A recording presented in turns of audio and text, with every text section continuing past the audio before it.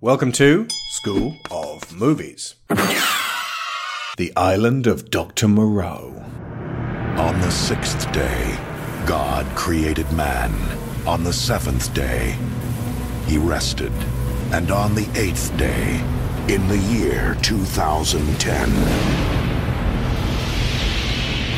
in a remote laboratory, an exiled scientist created something impossible. Unmistakably human. Undeniably animal. On the island of Dr. Moreau. I'd like to present my children.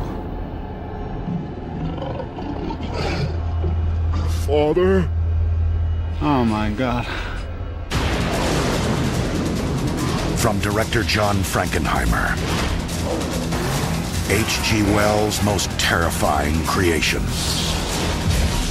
About the line that separates man from beast. What's going on? And the notorious doctor who dared to cross it.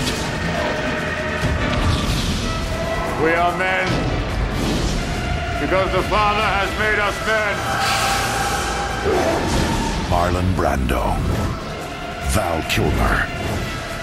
David Thewlis. The Island of Dr. Moreau. Boy, do we have an episode for you. It's not a well-known film. It's not an easy film to get hold of. It's not a great film. It's also not a terrible film. But the making of it was rather extraordinary, and the effect of watching it is quite bizarre. Settle in for a tale of a passionate but unpracticed director in way over his head, a replacement director more interested in just getting a wreck of a shoot completed.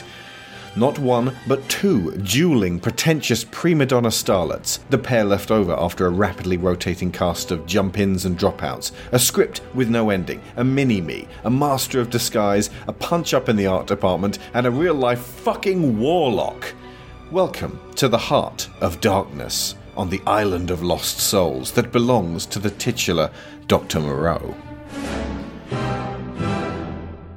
This was a relatively impromptu one. I had difficulty getting hold of this film because it was briefly in print in the late 90s and in the UK and then immediately out of print. It came out in 1996 originally, the film.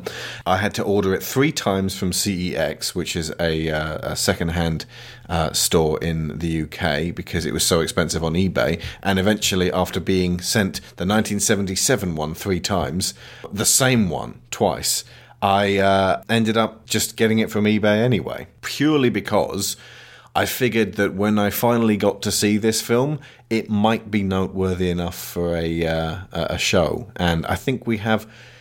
It's not quite Zardoz, but it's in the ballpark. In terms of... Like, if you remember, like, I think more fucked up things happened off camera on this one than happened on camera in Zardoz. But Zardoz is a more bizarre film with a somewhat less insane making of story behind it. Zardoz had a completely batshit script. Yeah. Whereas this had no script. Because the estranged director shredded it before he left. Yeah, and because the prima donna leads kept improvising the whole time. Yes. So, yeah. Okay. So it's based on the then 100-year-old novel by H.G. Wells, The Island of Dr. Moreau, which is now 122 years old. Came out in 1896. So one presumes it's either public domain now or at least rapidly approaching public domain. I could make a Dr. Moreau. You could. That's what I was hinting at. Thinking you could about make it. a Dr. Brilliant. Moreau. Okay. And you know what else? Richard Stanley could make a Dr. Moreau. He could. I don't think he'd want to, though. No, neither do I. This was made twice during the 20th century beforehand as a film. There was The Island of Lost Souls in 1932, and there was the 1977 Island of Dr. Moreau, which I just mentioned. I got sent 2 or 3 times by CEX. The original premise of the book is Guy... back in the late 19th century, washes up after a shipwreck on an island, and it's run by Dr. Moreau, who's been experimenting on turning animals into humans. Yes. And he's thinking about turning humans into animals? Well, I think it's a play on a mad scientist trying to either prove or disprove or work with Darwin's theory of natural selection. Which at the time was relatively new. And controversial. Yeah. And he ends up getting off the island and going back to London. And there's musings and philosophy in there on the animal nature of man. The 1932 version added what was customary for colonial stories at the time, which is a ravishing beauty for the man to have sex with. And she was a panther woman that had been uplifted from a panther. And the 77 version also introduced this sort of cat woman who was, the woman that he was to score getting off the island. And it has kind of a... How does that one end? Well, there's a twist to that one. It's not really a twist. She starts turning into a cat as they get off obvious, the but no, island. that's the thing. In the 77 version, it is not made apparent that she is an animal too, because her transformation is so complete and impressive, and she's so gorgeous, and he has sex with her. She's got a big case of Born Sexy Yesterday. She really does. Oh my God, she really does. As a reminder, folks, the Born Sexy Yesterday trope is where your very basic man comes into contact with an exceptional girl who is at once super sexy and weirdly infantilized. So much as I love it, The Fifth Element, Tron Legacy, I guess Splash. In all cases, the Born Sexy Yesterday girl clings to the basic man in a kind of teach me your human ways. And it has a relationship to this colonial tribal fantasy. If Wonder Woman had been told entirely from Steve Trevor's perspective, it might have felt a bit like that. But it was from Diana's perspective. But let's get back to the Basil Exposition version of The Island of Dr. Moreau and the Cat Girl. Until they get off the island and she is deprived of access to the Special medication serum, that yeah. keeps her human, he doesn't realise. It's only when he then sees that she's starting to turn. And it pulls out on this sort of, this is his moral dilemma. Does he turn the boat around and go back to the island and attempt to turn her human again? Or does he keep going back to England, stroke, wherever? Well, a ship turns up. Does he bash her head in with an oar? It's either or. Anyway. Or take her with him and let her turn back into an animal. Yeah, just, living in his house, shitting in a litter box. He'd have to put her in a zoo. Cat People, sequel. Prequel, technically. It is still set in the late 1800s. True it is, yes. So that one had Michael York, who's Basil Exposition, and it feels both like Logan's Run, because it was sort of, 70s sci-fi, and also it feels like Planet of the Apes, the original Charlton Heston one, which also has a beautiful but dumb native girl for Charlton Heston to fuck. But on to the 1996 Dr. Moreau. The original director for it was Richard Stanley, who directed a film that Neil has told me repeatedly to watch called Hardware, which I haven't seen, but I now kind of want to, because I feel affectionately disposed towards the director. I feel like we owe him something. Yeah. And Richard Stanley had read the H.G. Wells book and felt a deep, deep connection and kinship with the text. And so he wrote a screenplay on it and really could envision what a modern-day version of H.G. Wells' work would be. And he was very much about the idea of updating it, because as far as he was concerned, it had to be applicable at every walk of life. It couldn't just be rooted back in the past. You made an argument that actually it makes more sense for it to be back in the past and less sense now. Well, it's not that it necessarily makes more sense. It's just that if you remove it from that past context, you lose the opportunity to explore the whole theory of evolution angle, and you either go full tilt into the genetic engineering element, which they don't in this, or you're left with a mess, which they were. Which they do. And now the film starts off. What we're going to do is we're going to tell you how the film goes, the 1996 version, and then we'll tell you, much like we did with Food Fight, the show of which we've recorded but haven't yet released, that's coming in the next few months, what happened to make this occur. So it starts off by assaulting you with letters. So the intro sequence is very much like a Chris Carter TV series starring Lance Henriksen as an animal wrangler, and there's lots of sort of flashing imagery. Do you remember the X-Files intro? I was just thinking of the X-Files intro, yeah, but loads of made bits. almost entirely out of eyes. Yeah, there's eyes, there's weather, there's microorganisms, there's blood vessels, teeth, boots, monkey nuts, trumpets, and spanners. Yeah. And they all just fly at you one at another. And it's not an entire sequence either. They've got about maybe 25, 30 seconds of this sequence. Yeah. And then they repeat it. They loop it. Yeah. It's very expensive getting file footage. Of Eyes. sperms and eggs. There was a bit of that as well, I think. Okay. Well, it's telling There may you. have been amoebas. It's telling you we are in the territory of bad science. Yes.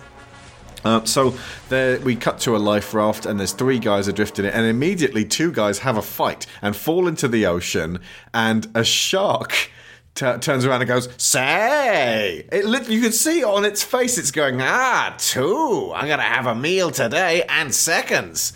And immediately savages them. Now, in the original book, the hero is called Prendick, right? Mm-hmm. The original casting for the hero in this film... Actually, not even the original casting. The last casting before it was David Thewlis was, I will mention this because it's relevant to this moment, was for a character named Prendick, who would have been the hero, for a guy from Northern Exposure. And Thewlis's hero is called Douglas.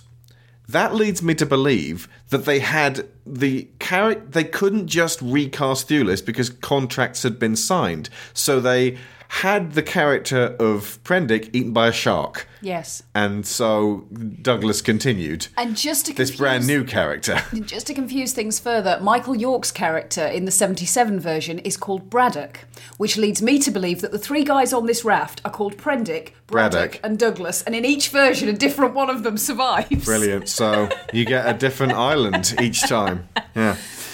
It's procedurally generated depending on who gets eaten by the shark.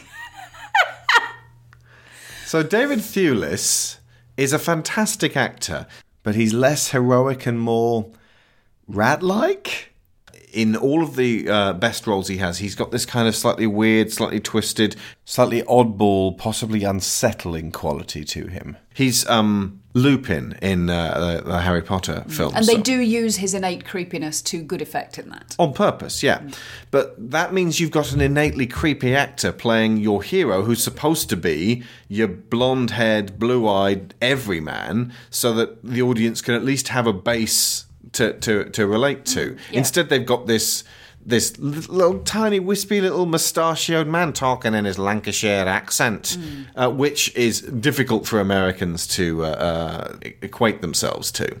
Right, stick with me. We're going on an island adventure. So automatically, straight out of the gate, you're running on half empty. Absolutely. And again, harking back to the 77 version, which I will try not to do too much, but I'm glad we saw it. The moral spectrum that they present you with in that, you have Moreau at one end, Braddock at the other end. Braddock being played by Michael York sounds much more like this. There's an untouched purity about the man. And Montgomery in the middle. So if Montgomery is like a scientist buddy of Moreau's. Who has like a moral line but is willing to subsume it in order to be, I don't know, part of Moreau's It's genius. difficult to tell where Montgomery's moral line lies. In this one. In this one, yes. It's fairly obvious in the 77 version, but in this one it vanishes fairly quickly. But yeah, without that good man who washes up on the beach, you then don't have anything by which to measure the acts that then occur. Now, the Blu-ray.com review of the Blu-ray of this, which is apparently very nice to look at, I only got the DVD, said that it was bizarre that Kilmer was there in the role of Montgomery, who's this weird, twisted creep, and that Thewlis is playing apparently the straight-up, standard hero avatar guy, whereas it should be the other way around. Oh my God, you're so right. And Kilmer was supposed to be playing the hero lead. The problem was that Val Kilmer was allegedly very difficult to work with. And eventually the original director, that was Richard Stanley, director of Hardware, I suppose they managed to negotiate him round to actually taking the different role, the Montgomery role, which would require less of him. He was contractually obligated to be in this film. I did feel like there was very little Montgomery in this.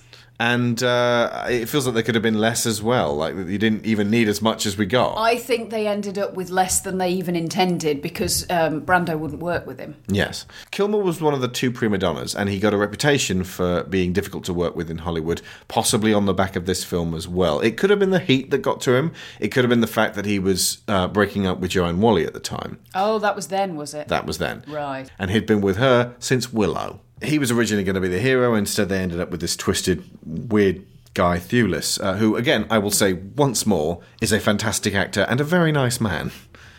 It's just that he looks like someone you wouldn't leave your kids with. Or your rabbits. Oh, no, he likes the rabbits. He does like rabbits. But you always expect him to turn. You always expect him to be a villain, like him to suddenly snap in all of his films. And he does. And he does. And the film itself, especially at the beginning, is edited like a trailer. So there's lots of very quick cuts, and it cuts to the next bit and the next bit. And that could be just because they wanted it to feel irregular and the transitions to feel unnatural. Or it could just be that they didn't get enough footage to really get you from place to place. Certainly not enough that they can use. This is something that plagued the recent Michael Fassbender film, The Snowman. They actually didn't have enough footage to move the film about. It became an editing nightmare. Dan Olson of Folding Ideas did a whole video on this. It's fascinating. The first, I will say this, the first half hour of this film, the pacing is incredibly fast. Yeah. It's breakneck. They cram 90% of the plot of the story into the first half hour. It's like a teenager jumps on your back and then jockeys you around the place, git surfing you to the end of Act 1. Mm-hmm. Not many cars to nick here, so instead they hijack pedestrians and run them around at terrifying leg speeds. It's called git surfing. All too often, the git is one of their own mothers. This was around the time, by the way, that Val Kilmer was he'd just done Batman Forever, so you'd imagine that would make him the, highly desirable, handsome action hero of loads of new blockbusters. Very shortly after this, Val Kilmer was in another film with a very troubled production, The Saint. It's been forgotten by history, but I remember rating it at a perfect 3 stars, as in the most mediocre film I would ever see, with everything else falling on either side. I think the modern day model would be Men in Black International, which looks a lot prettier, but is similarly forgettable, and had similar problems in production. In retrospect, I don't think the 5-star system works when defining mediocrity in movies. I think that's much more deserving of a 2-star rating. So another thing about the script is that everybody mumbles their lines. There were times when I wanted to put the subtitles on because everyone was like this. And it just seems like they aren't speaking with particular gusto. And then when you find out that they're being directed by somebody who was very cruel, you can understand why they wouldn't particularly be passionate about enunciation. So we're on the island, we're surrounded by green. It felt a bit at this point like Apocalypse Now, which is quite important when it comes to the making of.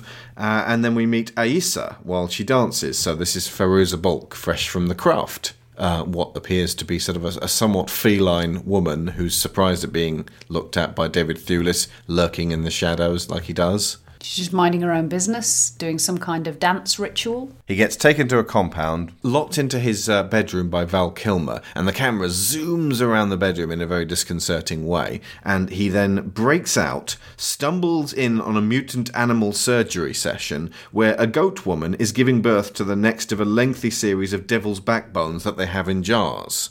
Is that accurate? An accurate reading on this particular thing? I believe it is so. A live mammalian birth of...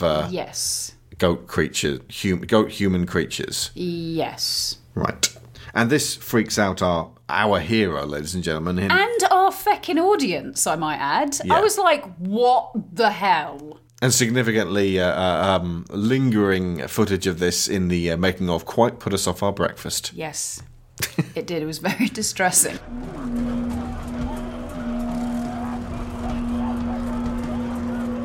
So Douglas exits pursued by several bears as suddenly the inhabitants of Dr. Moreau's island come out, and there's a lot of Stan Winston's Creature Shop effects on show as he meets a lot of half-human, half-animal hybrids. And so he's running about the place, and this is probably the first moment of actual praise in this film, because the Creature Shop effects aren't bad. They're not. by and large. Some of them are better than others. I would argue that For mid-90s. Yeah, in terms of what they actually did with them, they were obviously very dedicated, very talented people who put together what the director wanted, for everything to look like. Yeah. However, my issue with the creatures is that there is way too much variety.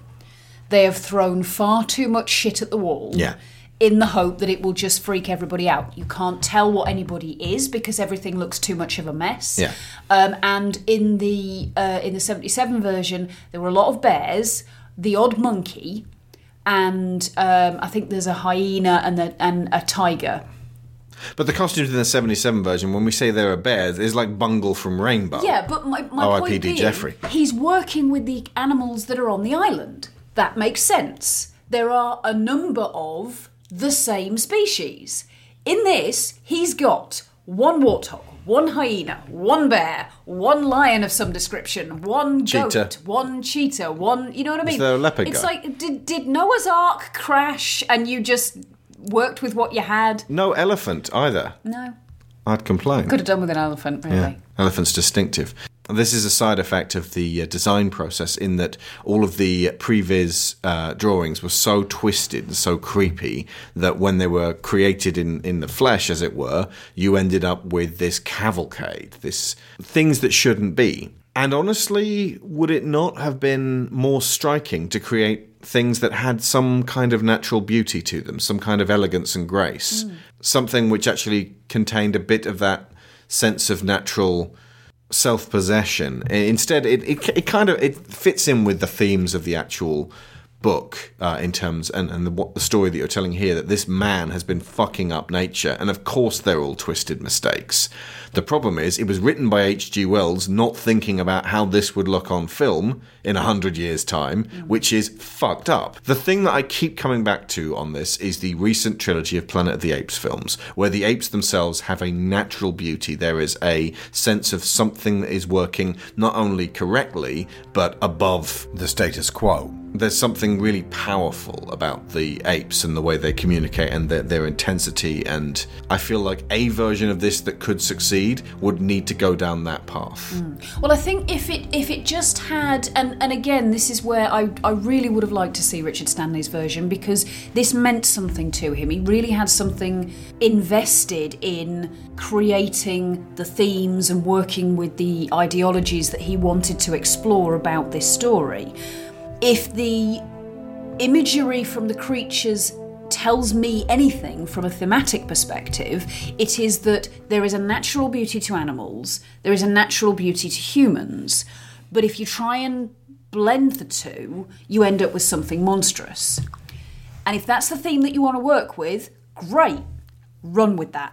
But I didn't see that anywhere else in the story. In his travels, he meets Mark Dacascos, he of Brotherhood of the Wolf and Crying Freeman, various capoeira martial arts movies. And later Crow installments. Yeah, he was a couple of crows. And of course seen most recently in John Wick 3. And we encounter Mark Dacascos in the jungle here, dressed as a leopard, and he looks really good when he's just sort of like crouching and going wow like that. And there's a little bit of Wendigo in there. And then he starts to gallop and it switches to 1996 CGI and it is baseline terrible. It's awful. Some of the worst I've ever seen. It's Sci-Fi Channel shite. It's not even Millennial Rubber quality. It was 4 years before Millennial Rubber quality. Pre-millennial. But it doesn't blend with the background properly at all. He also stumbles upon the sermon of the Sayer of the Law, who's kind of an important character, but not in it much.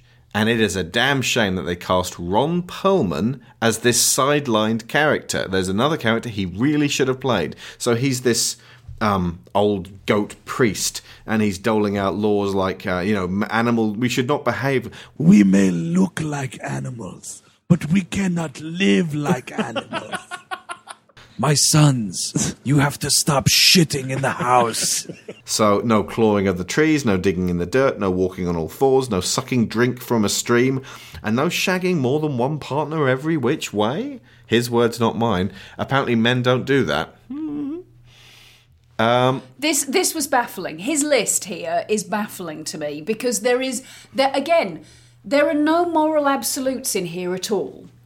The original story, as far as I can ascertain, the reason that Moreau imposes these laws on them is that his transitioning them from animal to human is twofold. The serum that they get changes their genetics, but he needs to keep their psychology human, otherwise their bodies will regress. We want what any species wants, civilization. Exactly. So he has to create this framework of the laws to keep them thinking like humans. And the laws that he imposes do have a kind of moral absolutism to them. So it's things like don't shed blood. He's saying it because if they start tearing into things, they'll give in to their animal urges. But also, don't kill is a fairly baseline rule for a civilization that you kind of need to adhere to. But now, was that civilised? No. Fun, yes, but in no sense civilised. But these are so arbitrary. I mean, don't suck water from a stream. Humans do that. When they're desperate. Yeah. Oh, drinking water from the stream. Got to use what? The drinking fountains? There's sod all other places to get water. Now, he may have been referring to something that's actually, I believe, in the Bible. Like, there's a general who says to his soldiers, when you get to the stream, I know you're all dying of thirst, but don't throw yourselves face down in the water because you then won't see if you get ambushed. Sit and drink calmly using your hand, and that way you'll see if anybody sneaks up on you. Okay, but expand on that and make that a little bit more clear. But this is the central conflict of the story, as in the animals are fed this doctrine and then they start questioning it. They start questioning it because it's bullshit. True. But it stands in for all other doctrines that we get fed as humans, and then we question them, and the suggestion being... because they're bullshit. That if we question these laws and morals and we start making our own laws, it'll be anarchy. If we start shedding off the laws, then we will become as animals. Calm yourself, Mr. Douglas. Don't add more pain to their already diminished lives. Why have you done this? Don't you feel the heat? As I do. I can't tolerate the sun. And what it's doing to me and what it's doing to all of us, of all life on Earth. What I'm about to launch into is a very disrespectful screed about one of the most celebrated actors of all time. If you adore this actor's work, that is absolutely fine. You are in the majority. Everybody loves this guy. I personally don't. And this is mainly down to a measure of contempt that he appears to hold his fellow actors, his production teams, and his audiences in. Or did. He's dead now. Enter the Pope Mobile and the good Dr. Moreau. Marlon fucking Brando. I don't think I've actually been able to talk about Marlon. Oh no, wait. We did when we covered Superman. That was the one where he said to Richard Donner, I was thinking, maybe Jor-El, maybe I could play him like a bagel. And Richard Donner went, that's very good, Marlon, but seriously, you're playing this like a dude. Yeah, Marlon Brando is a man who frequently showed no respect for his own craft or even the people around him who were supposed to be working hard.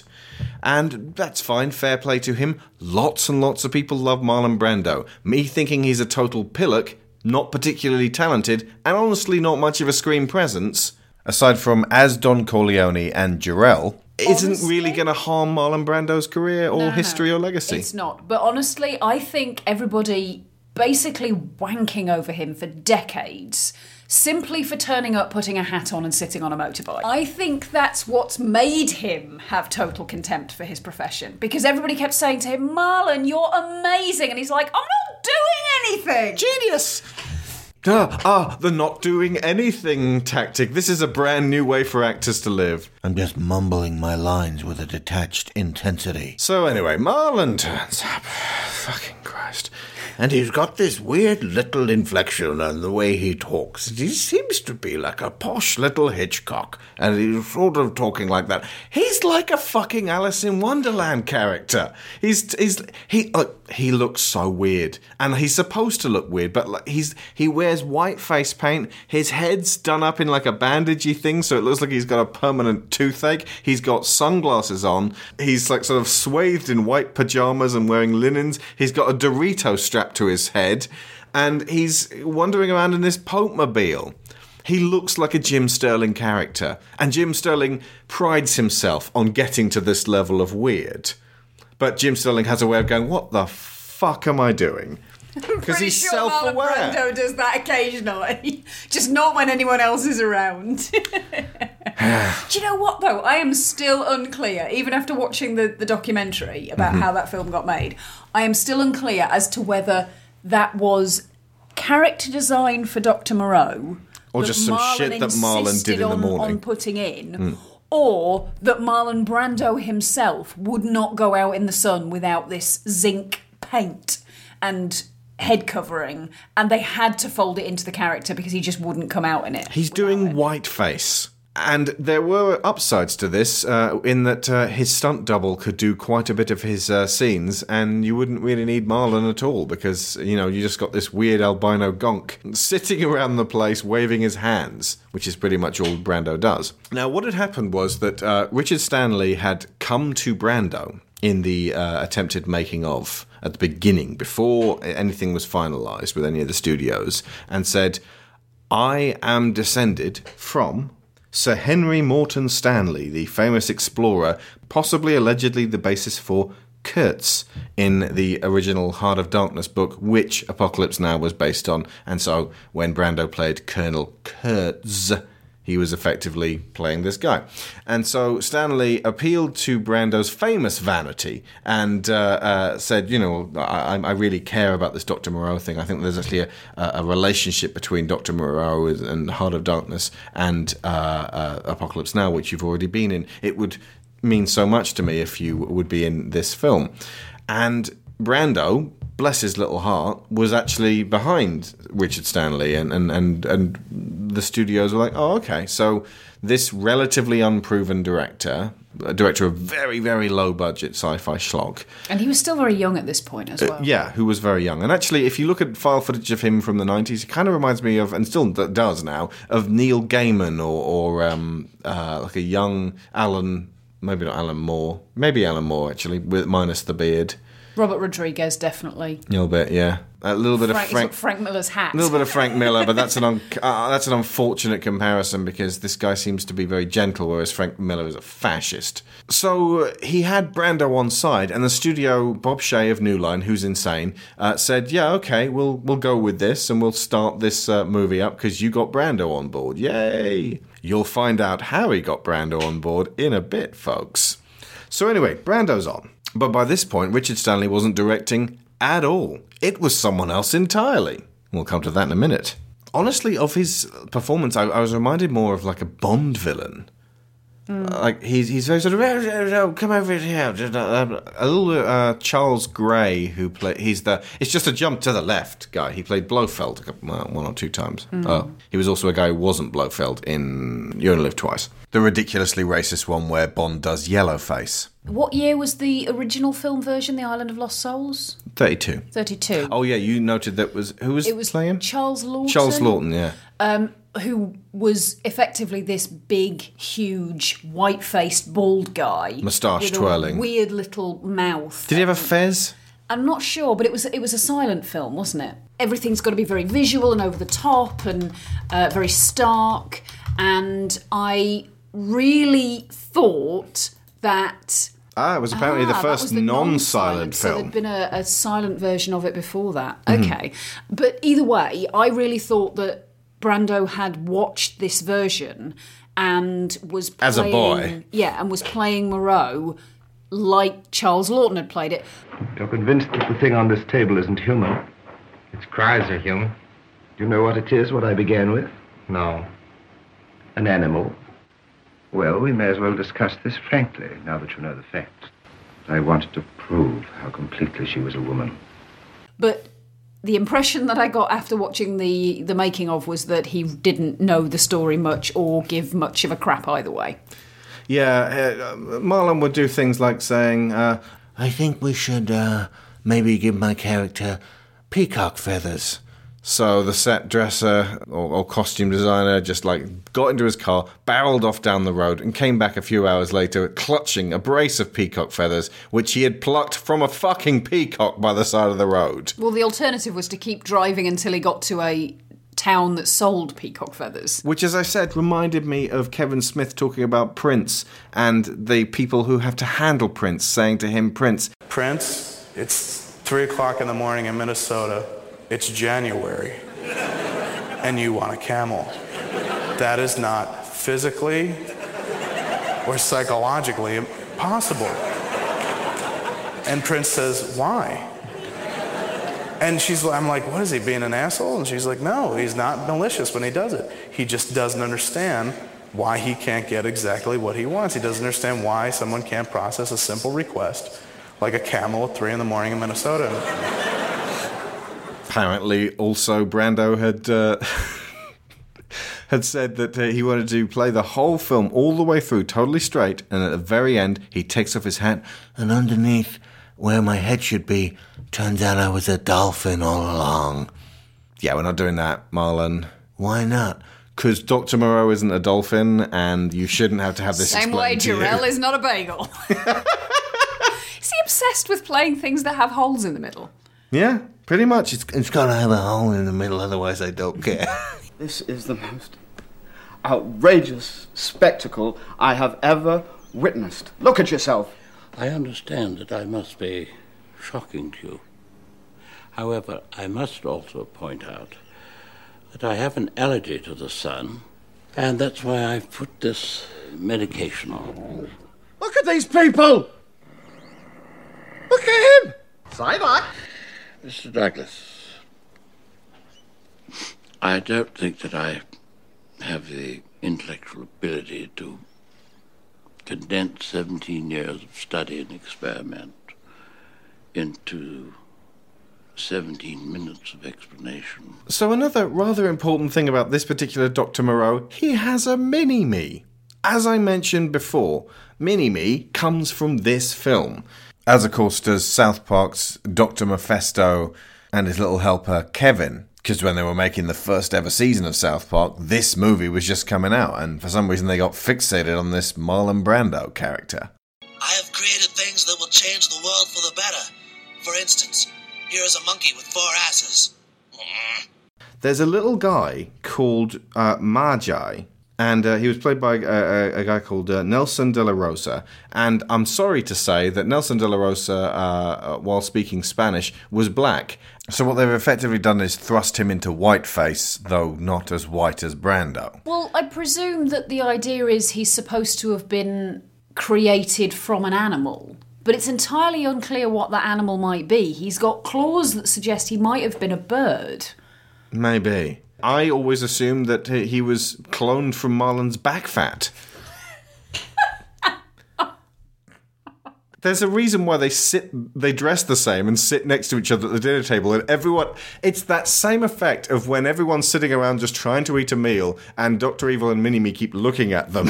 This, by the way, is not at all against short actors. I actually think that Nelson was, had quite a lot of screen presence, so much screen presence that he took the attention from everyone else on the screen. But anyway, there's a scene where they both play Chopin, and Brando's at the grand piano playing, and Nelson is also at a smaller grand piano on top of this grand piano, and they're playing together.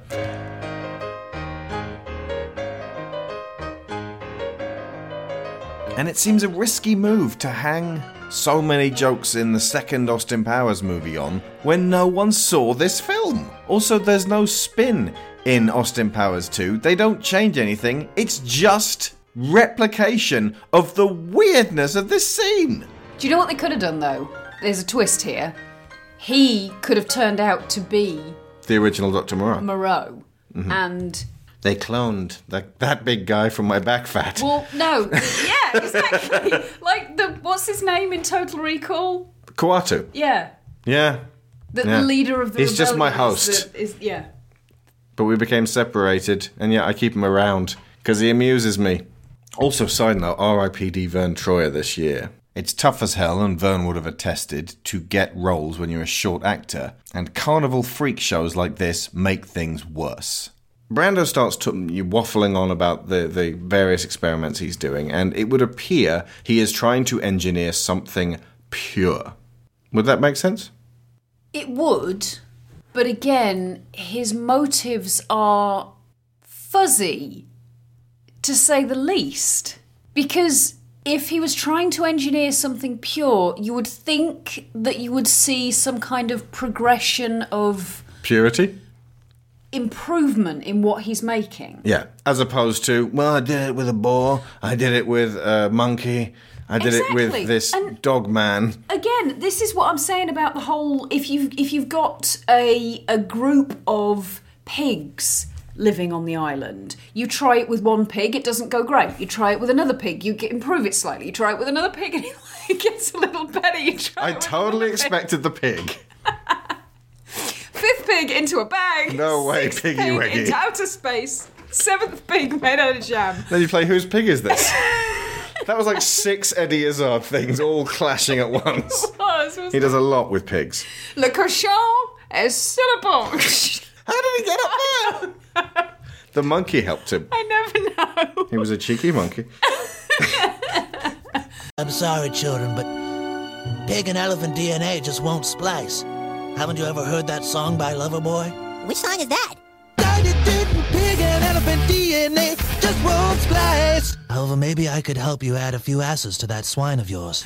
But if you do a warthog and it doesn't go well, surely you try again and improve the warthog. You don't go, oh, I know, orangutan. It would appear that the real Dr. Moreau was just a slapdash and flighty as Brando himself. Also, I will say this. If you're trying to turn animals into people and you're using an orangutan, you are cheating. True.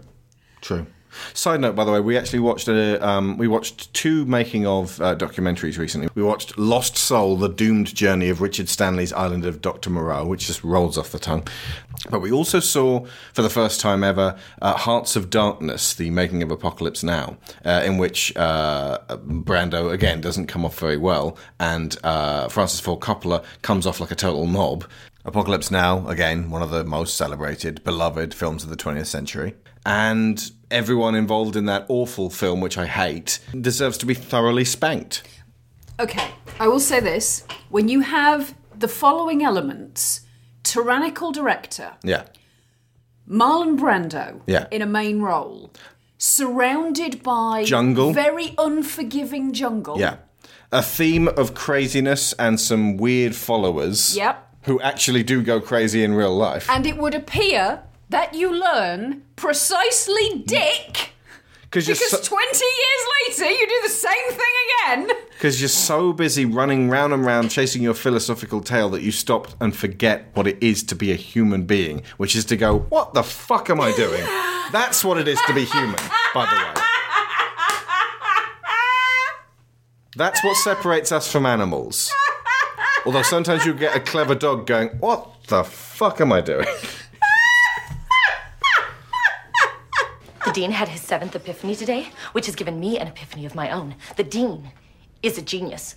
He has to be. If he isn't, I've given almost 2 weeks of my life to an idiot. That is unacceptable. Therefore, the Dean is a genius, and I will die protecting his vision. Are you by any chance familiar with Stockholm Syndrome? Is it something that the Dean created? Because if not, I don't care. Oh, God. I just had a vision of Indy chasing his tail round and round and round and round, and then suddenly going, oh, I'm really sorry about that. That was daft. It's all right. I know it's attached to me, but I do it anyway.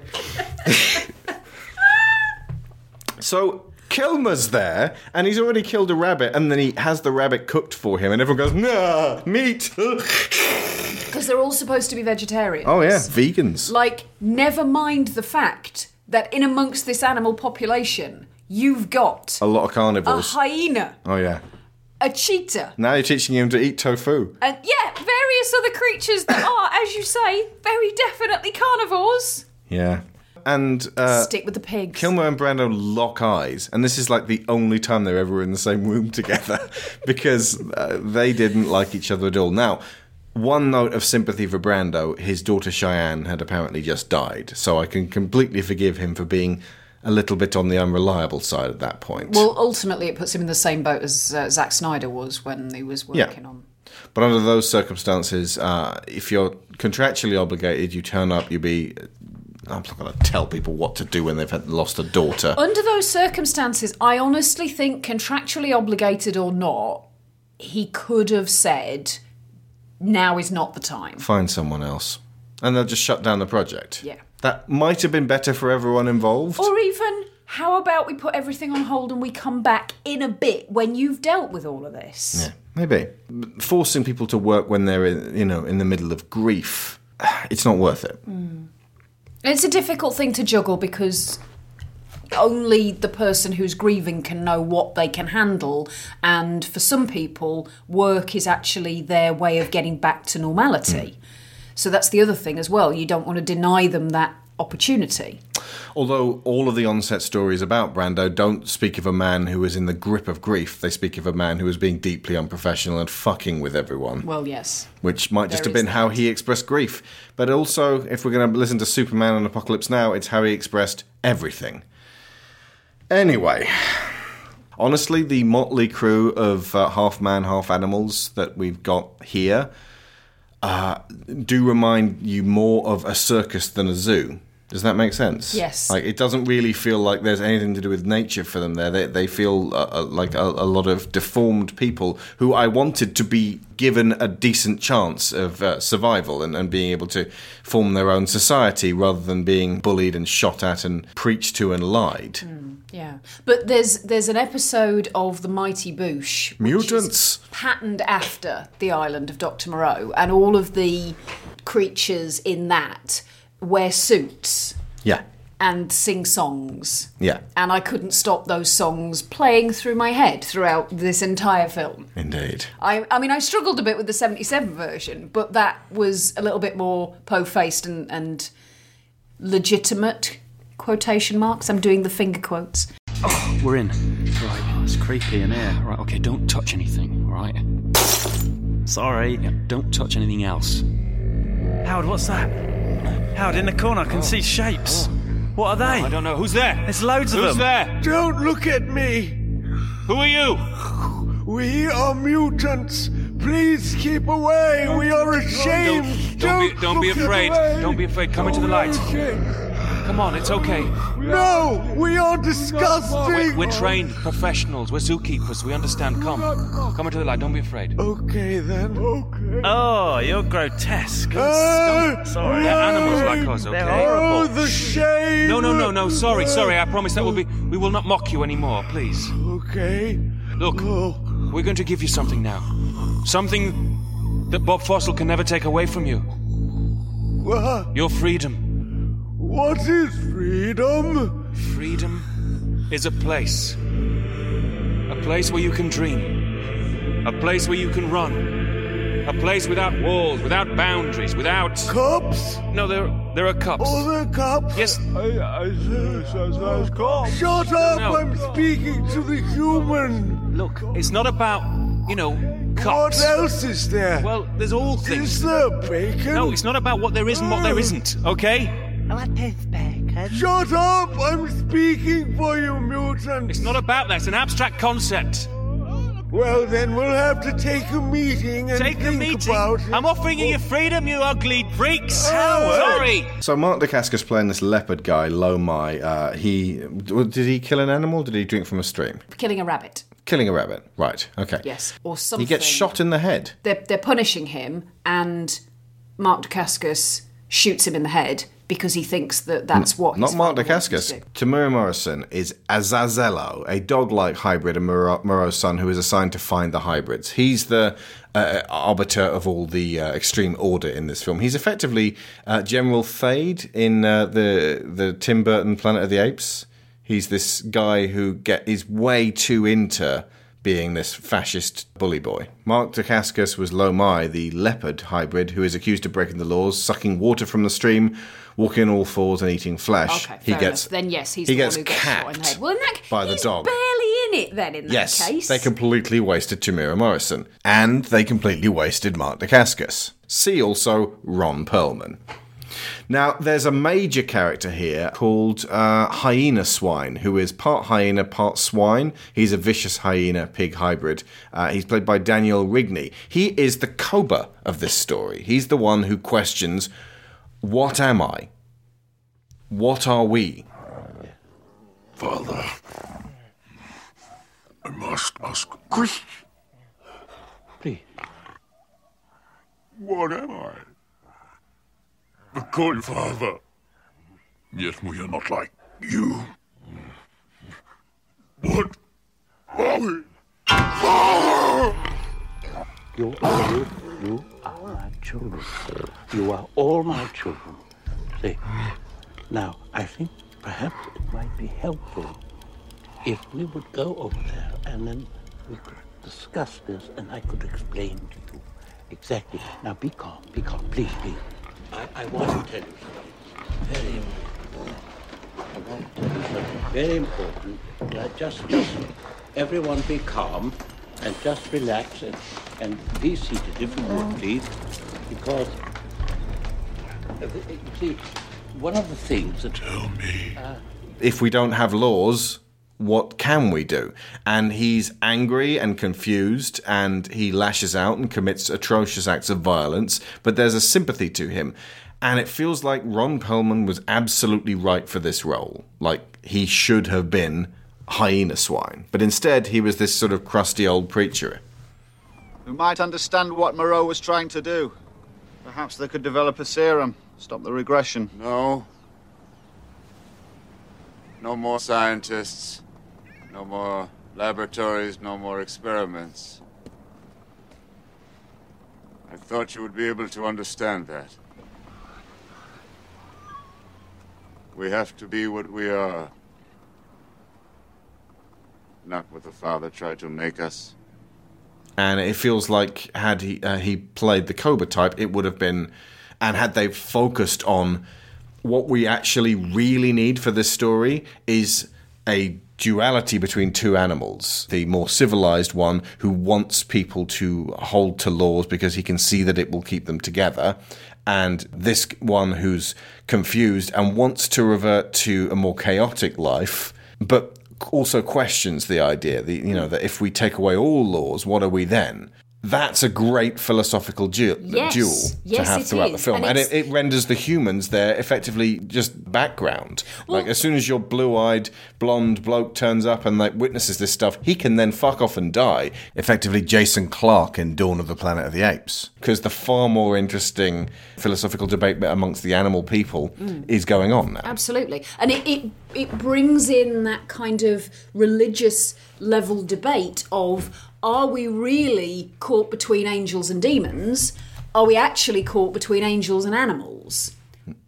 But either way, it's an examination of the middle ground and what civilization represents in that, the beautiful lie that keeps us all going. And to this movie's credit, while it is confused as fuck and inconclusive, it does at least have that there from Stanley's original draft. It's sort of there. It kind of is. It ain't a Planet of the Apes, I'll tell you right now. It kind of does, but it almost feels like there's all these philosophical theories and musings and moral questions and implications that are there in the guts of the original story, and it's like somebody's taken a bag of chicken feed representing all of these ideas and just scattered it everywhere. Tipped it everywhere and said...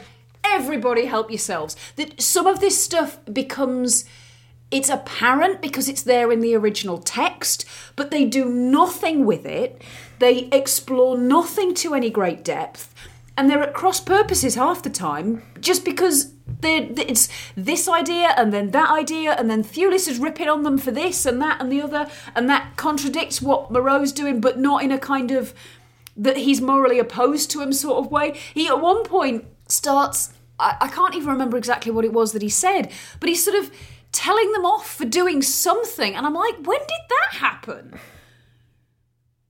Were they drinking from the stream or walking on all fours? No. Well, no, this is the thing. Had a party without having asking? go at them for any of these arbitrary rules that Moreau laid down. We don't even know if Moreau did lay those rules down. You know, they come up with religious iconography and ritual apparently on their own, because Moreau doesn't seem to take any interest in steering them in any way. He's an absentee father figure. So, again, Moreau stands in for God. The animals are human beings. They're questioning, why did you make me? Why do we have to follow these religious doctrine? What happens if we don't do that? Man destroys God. What then happens? Yeah. But again, in the 77 version, when man destroys God, they then have the two opposing creatures, one who's trying to keep them civilized and one who wants to take them back to the jungle. So they had that in the 77 version. They do in the 77 version because the Seer of the Law actually has a concrete part, but Perlman takes no further part in proceedings, and you've just He's got everyone's himself, focused on the hyena swine. And there's a lot of running around chasing the humans and Fairuza Balk's Aissa, the sexy girl. There's one woman in this whole film. One. There's a couple of female extras, but it's obviously this is a byproduct of the the 19th century novels where women were deemed too silly for stories. But I'll say the same thing as I said with the original Planet of the Apes. If your intention is to recolonize, you need more birds. Yes. We'll find out what happens to her in just a bit. But the last half of this film is just a fight. It's chaos. And a mess. It's all over the place. Yeah. So around about this point, Val Kilmer starts getting high, like really high. He's smoking joints left, right and centre. I'm sure I saw a belt strap round his arm at one point. Brando is, at this stage, sitting, eating grass delicately with an ornately decorated silver African popcorn bucket on his head, and you pour ice into it and goes, oh, yes, that's the ticket. Yes, that's very nice. And again, I'm not sure whether that was Brando saying, how do you keep me cool while I'm performing this scene? Well, you put an ice bucket on my head and you fill it with ice, obviously. Or whether this is an affectation that he wanted Moreau to have. Yeah. It can't have been comfortable either way. So all of these animal men have had chips put in their arms that Moreau himself carries a little control box that he can trigger to give them intense pain to keep control over them. And the hyena swine asks, first, what am I? And then, why do you make pain of us? We are your children. Like in the 77 version, they talk about the House of Pain. I'm thinking, did House of Pain know where they... You see, I'm Irish, but I'm not a leprechaun. You wanna fight, then step up and we'll get it on. You get a right to the grill, I'm white to not ill, a descendant of Dublin with Titanic skill. But the point of that is that the House of Pain is where the experiments on them are initiated. That's where he takes the animals in the cages and starts giving them the serum that initially transition them from being animals which are unconscious of themselves and their state, and they cross that line into self-aware, conscious, human-like creatures. That's the pain they're talking about in that. The torture of going from I'm totally innocent and I don't know. It's the eating of the apple of the knowledge of good and evil. That's the pain. They go from not knowing to knowing, and they don't want to go back there and feel that pain again. But if you put chips in their arms that give them electric shocks in order to control their behaviour, it completely undermines what Moreau is trying to do. If you're shocking them to make them do what you want them to do, you're not civilising them. You're not evolving them at all. It's an island you're doing prison. Is training them at best. Bad training as well. Training. When we were working out how to deal with Indy, we were looking at some people use electric dog collars so that you zap them when they do a bad thing. This treatment is despised by modern day dog trainers, myself included, who understand that the dog will respond a lot better to positive reinforcement than negative. That way the compulsion to do the thing they're asked comes from within rather than without. My father placed a lot of stock in the carrot and the stick, and I've grown up with a mistrust of authority. I mean, it uses the same behavioural principles, it's just that you're using a negative reinforcer instead of a positive reinforcer. But the problem with using negative reinforcers is that you can never be sure that if that negative reinforcer isn't there, if, say, for example, the zap collar falls off, the dog might avoid the thing it's not meant to do for a little while because it's concerned that the shock is going to come, but if the shock ever doesn't come, it suddenly realises, well, hey, there's no chains on me anymore. So hyena, swine and a bunch of other animals tear these transmitters out of themselves. And there you go! And then Dr. Moreau's like, oh, I'm just going to just press my box. Oh, bollocks, it doesn't work. And then they kill him. And I was like, oh, yeah, tear him to shreds. And at this point, I wanted to see, like, Greg Nicotero, like, Tom Savini, like they grab Brando's head and just start pulling. And he's like, oh, no! And then they pull out his intestines, like proper zombie movie. Shaun of the Dead, gore. yeah. David getting pulled out of the Winchester. Because these are wild animal men. And I'm like, yeah, fuck him up! And they don't, because it all just sort of happens off screen, and I'm assuming Brando wasn't particularly interested in being in anything to do with prosthetics. Indeed. That would create a disgusting, terrible... And also, by this point, the second director, John Frankenheimer, had been doing the whole film, and he had no interest in doing anything fun like that. Mm-hmm. I believe the UK DVD was cut to diminish the impact of this. If you see if you can find the uncut version of this death scene online, it's bloodier. It's still not the level of a zombie movie that I'm talking about, and it is questionable on my part to want to see this guy so horribly dismembered, but dismembered he is. This was a PG-13 or the equivalent in all territories, although there is that uncut version with a few extra minutes of violence. It says there on the certification guide, by the way, that there are some breasts in the film, but they are more animal than human. The creature that's giving birth near the beginning, when they pull back the blanket, you see that it has 6 boobs. Like, they're not teats, like you would get on a goat. They are boobs, full-on boobs. But looking at the picture that Richard Stanley drew in his visualisation artwork, elegant, shapely boobs. You couldn't put that in a PG-13. They had to make them look very animal-like to get that past the... Well, originally it was only an $8 million production, and I think you could probably have made a harder $8 million production and done this properly, and like had it be have a sense of it being really wild. You can't get like really wild looking into the eye of chaos in a PG-13. Not really. Not really, because it scares people. If you have very human bodies with just like goat heads on, so that it looks like he's doing it all by witchcraft. What the story you're telling here isn't suitable for children, so don't make it a PG-13 at all. That does seem a little bit strange. I can't think of any kids that would want to watch this film. No. Really not. Really not. Side note, by the way, on the behavioural training aspect of it, you note that Moreau's children, finger quotes, the creatures that he's kept in his house and been kind to, and I would say that eat at his table, but I think at least 2 of them are mostly servants. But the point being that because he's reinforced them positively rather than negatively, when everybody turns on him, they defend him for the most part. Yeah. So Kilmer, now still alive, does Brando face, like turns up dressed as Dr. Moreau, gives the animals some drugs, and then Temuera Morrison, who's this faithful, attack dog, turns up and goes, "Hey, how's it going?" and then shoots him right in the head. So he gets to leave the movie quick as well, leaving like most of the final third act to David Thewlis and Fairuza Balk, now being pursued by... Seemingly, he probably wasn't going to be the major villain of this story, but he totally is now. Temuera Morrison, Jango Fett himself. And honestly, like, I think he's got one of the best makeup jobs. It's a little reminiscent of the kangaroo people in Tank Girl, but there's something about the fact that his dreads are lopsided and then he holds his head in a certain way and struts about while, wearing this fairly smart, slightly raggedy suit. He seems to be really enjoying being this vicious attack dog guy, and he's again probably the best physical performance in the film after Mark Dacascos, R.I.P.D. his character. So like most of the rest of the film is just like chases and action sequences, and they're all bad. But the one woman, Aissa, gets cornered while they're down in a mine, I think.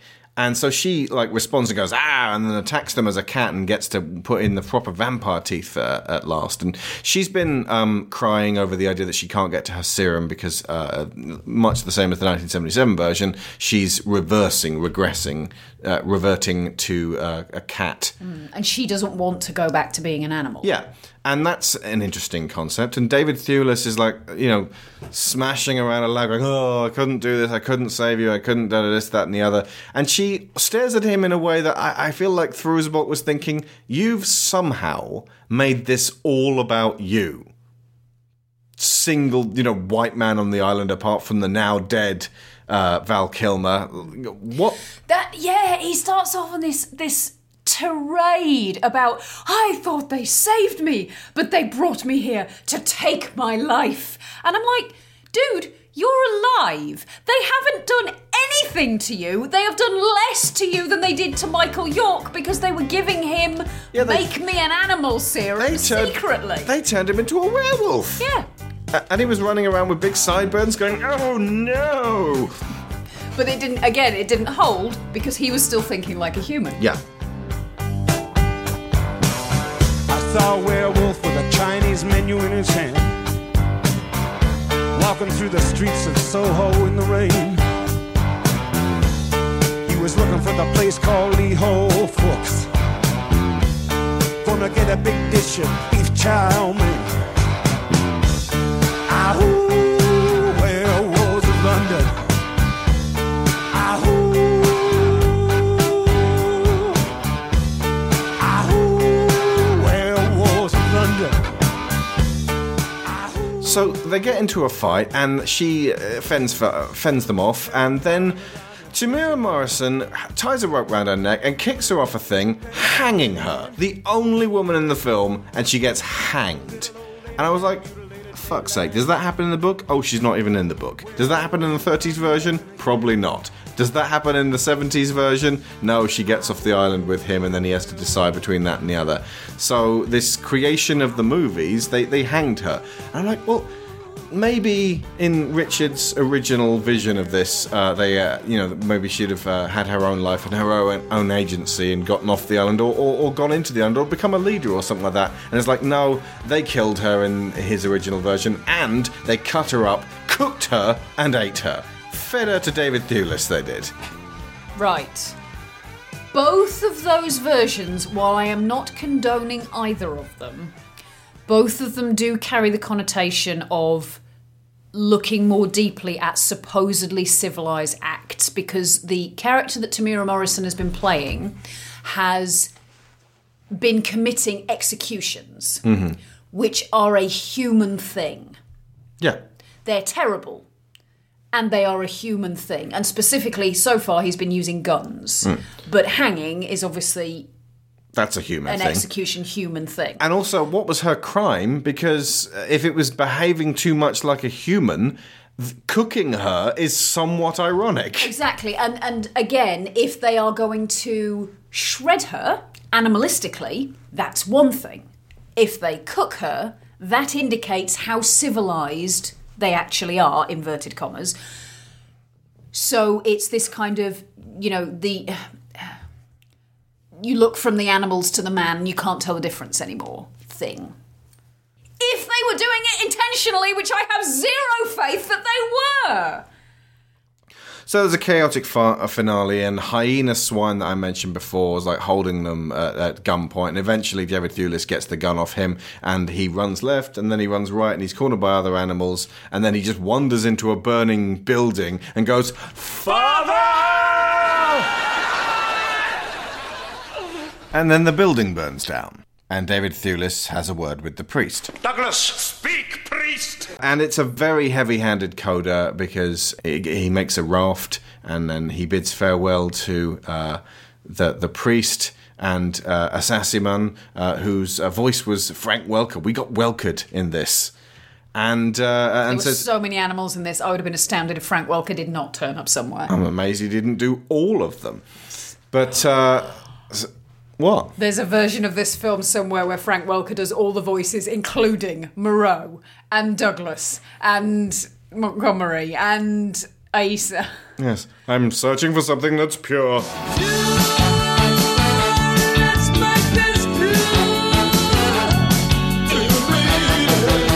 Yes, I do. Let's see. But first, fill your hearts and cleanse your soul. It's triumph, it's triumph, it's triumph.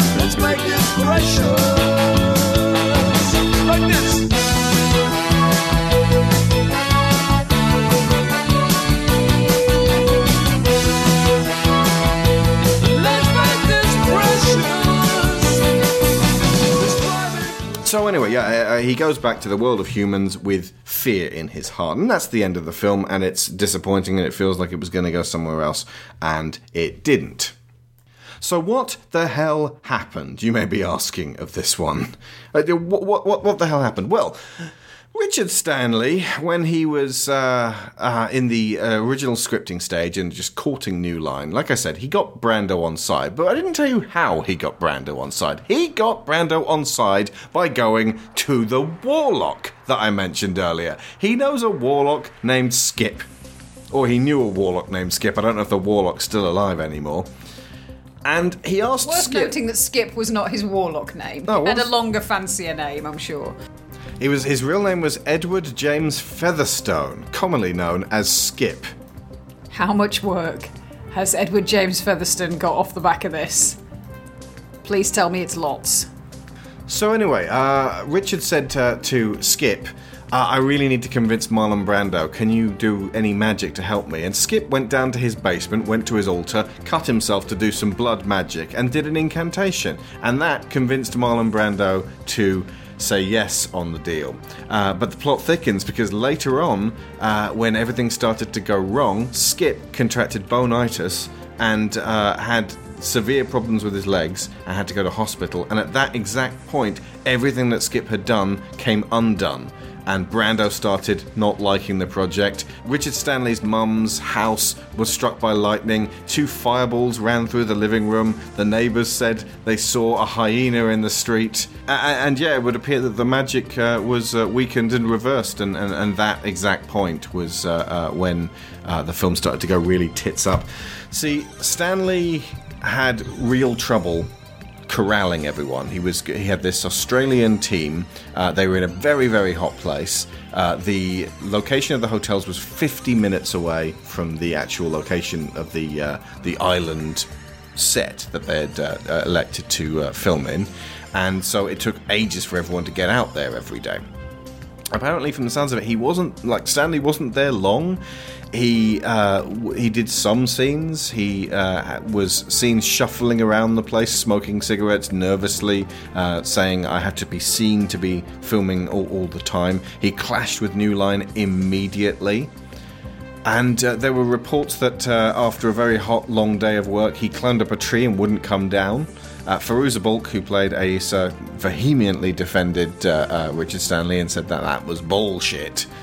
But yeah, she said, at the end of the day, when you're really, really hot, the last place you want to be is stuck up a tree, unable to go and get a drink. That makes sense. Which makes perfect sense. Mm-hmm. So what I'm going to actually do now is read you the production from Wikipedia on the internet ticker, because just some of it is insane. We'll pepper it with other stuff, but here's the bulk of what you need to know about this film. I also thoroughly recommend watching the documentary on Lost Souls. It's entertaining. It's frank. It feels like the sausage factory of movie making. Like, you really don't want to know this, or at least Hollywood doesn't want you to know this stuff. When they do their glitz and glamour at the Oscars every year, they pray you don't watch things like this, because you find out how fucking horrible it is sometimes to make a film. The chaotic events of the making of the film quickly led to it becoming one of the most difficult and troubled productions in Hollywood history. A film version of Dr. Moreau had long been a dream of Richard Stanley, as we said, who first read the book as a child. He spent 4 years developing the project before getting the green light from New Line Cinema. By developing the project, we mean he drew lots of twisted, weird pictures. Although, hey, it worked for Peter Jackson. Yeah.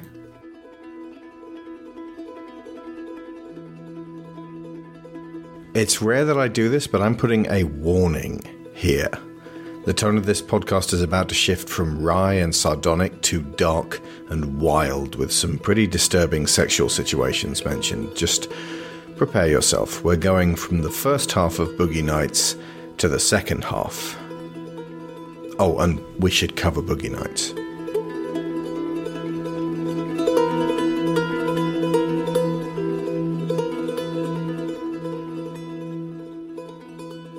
Although Stanley had envisaged Jürgen Prochnow in the lead role as Dr. Moreau, he wouldn't have been bad, actually.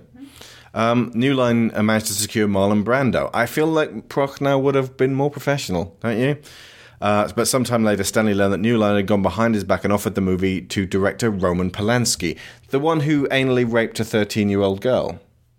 So yeah, New Line Bob Shaye, very pally with Roman Polanski. Furious, Stanley demanded a meeting with Brando, who's unexpectedly proved very sympathetic to Stanley's vision. But it's because of the spell that Skip cast. Not least because of Stanley's intimate understanding of the novel and its history, including its connections with Joseph Conrad's Heart of Darkness, the main inspiration for Francis Ford Coppola's Apocalypse Now, and because of Stanley's own family relation to legendary African explorer Henry Morton Stanley. According to Stanley, Brando was still fascinated with Kurtz more than 15 years after he had played a version of the character in Coppola's film. But you will know all that. With Brando supporting him, Stanley was confirmed as director and he was able to recruit 2 more major stars. Bruce Willis as Edward Prendick. So before it was the guy from Northern Exposure, and before it was Val Kilmer, it was Bruce Willis, another prima donna who's difficult to work with. So he was a UN negotiator who washes up on Moreau's Island after his plane crashes. And James Woods. Now, I would say that James Woods proved himself to be a complete dickhead later in life, but he was probably a dickhead then. We just didn't know about it because no Twitter. As Montgomery, Moreau's chief assistant. Buoyed by these developments, Stanley enthusiastically launched into pre-production, collaborating with special effects creator Stan the Man Winston on the creation of makeup and costumes for Moreau's hybrid creatures and preparing the location and sets. However, as the time for principal photography approached, problems began to multiply. Bruce Willis dropped out of the film. Stanley says in Lost Soul that the actor was divorcing his wife Demi Moore. So all of these family problems were going on at the same time. But the couple did not announce separation until the summer of '98. The divorce made the final 2 years later and was replaced with Val Kilmer, who, to Stanley's dismay, demanded a 40% reduction in the number of days he was required on set. So I'll do it, but I want to be here 40% less of the time. Why? Stanley solved the problem when he had the idea to switch Kilmer from the protagonist to supporting Waller Montgomery. So that's great, Val. You just turn up for this short amount of time that you'll allow us, and you can be Montgomery. And you can not give a fuck about it while you're here. And you can look thoroughly bored and pissed off with everyone. There was a point where he said to one of the supporting cast, Hey, how's it going, man? You know, if it ever comes down to a case of me or you, it's gonna be me. And the guy was like, Alright, Val, it'll be you. It's like, that's such a weird, aggressive thing to say. He also tried to burn someone with his cigarette on camera while they were filming. Good chap.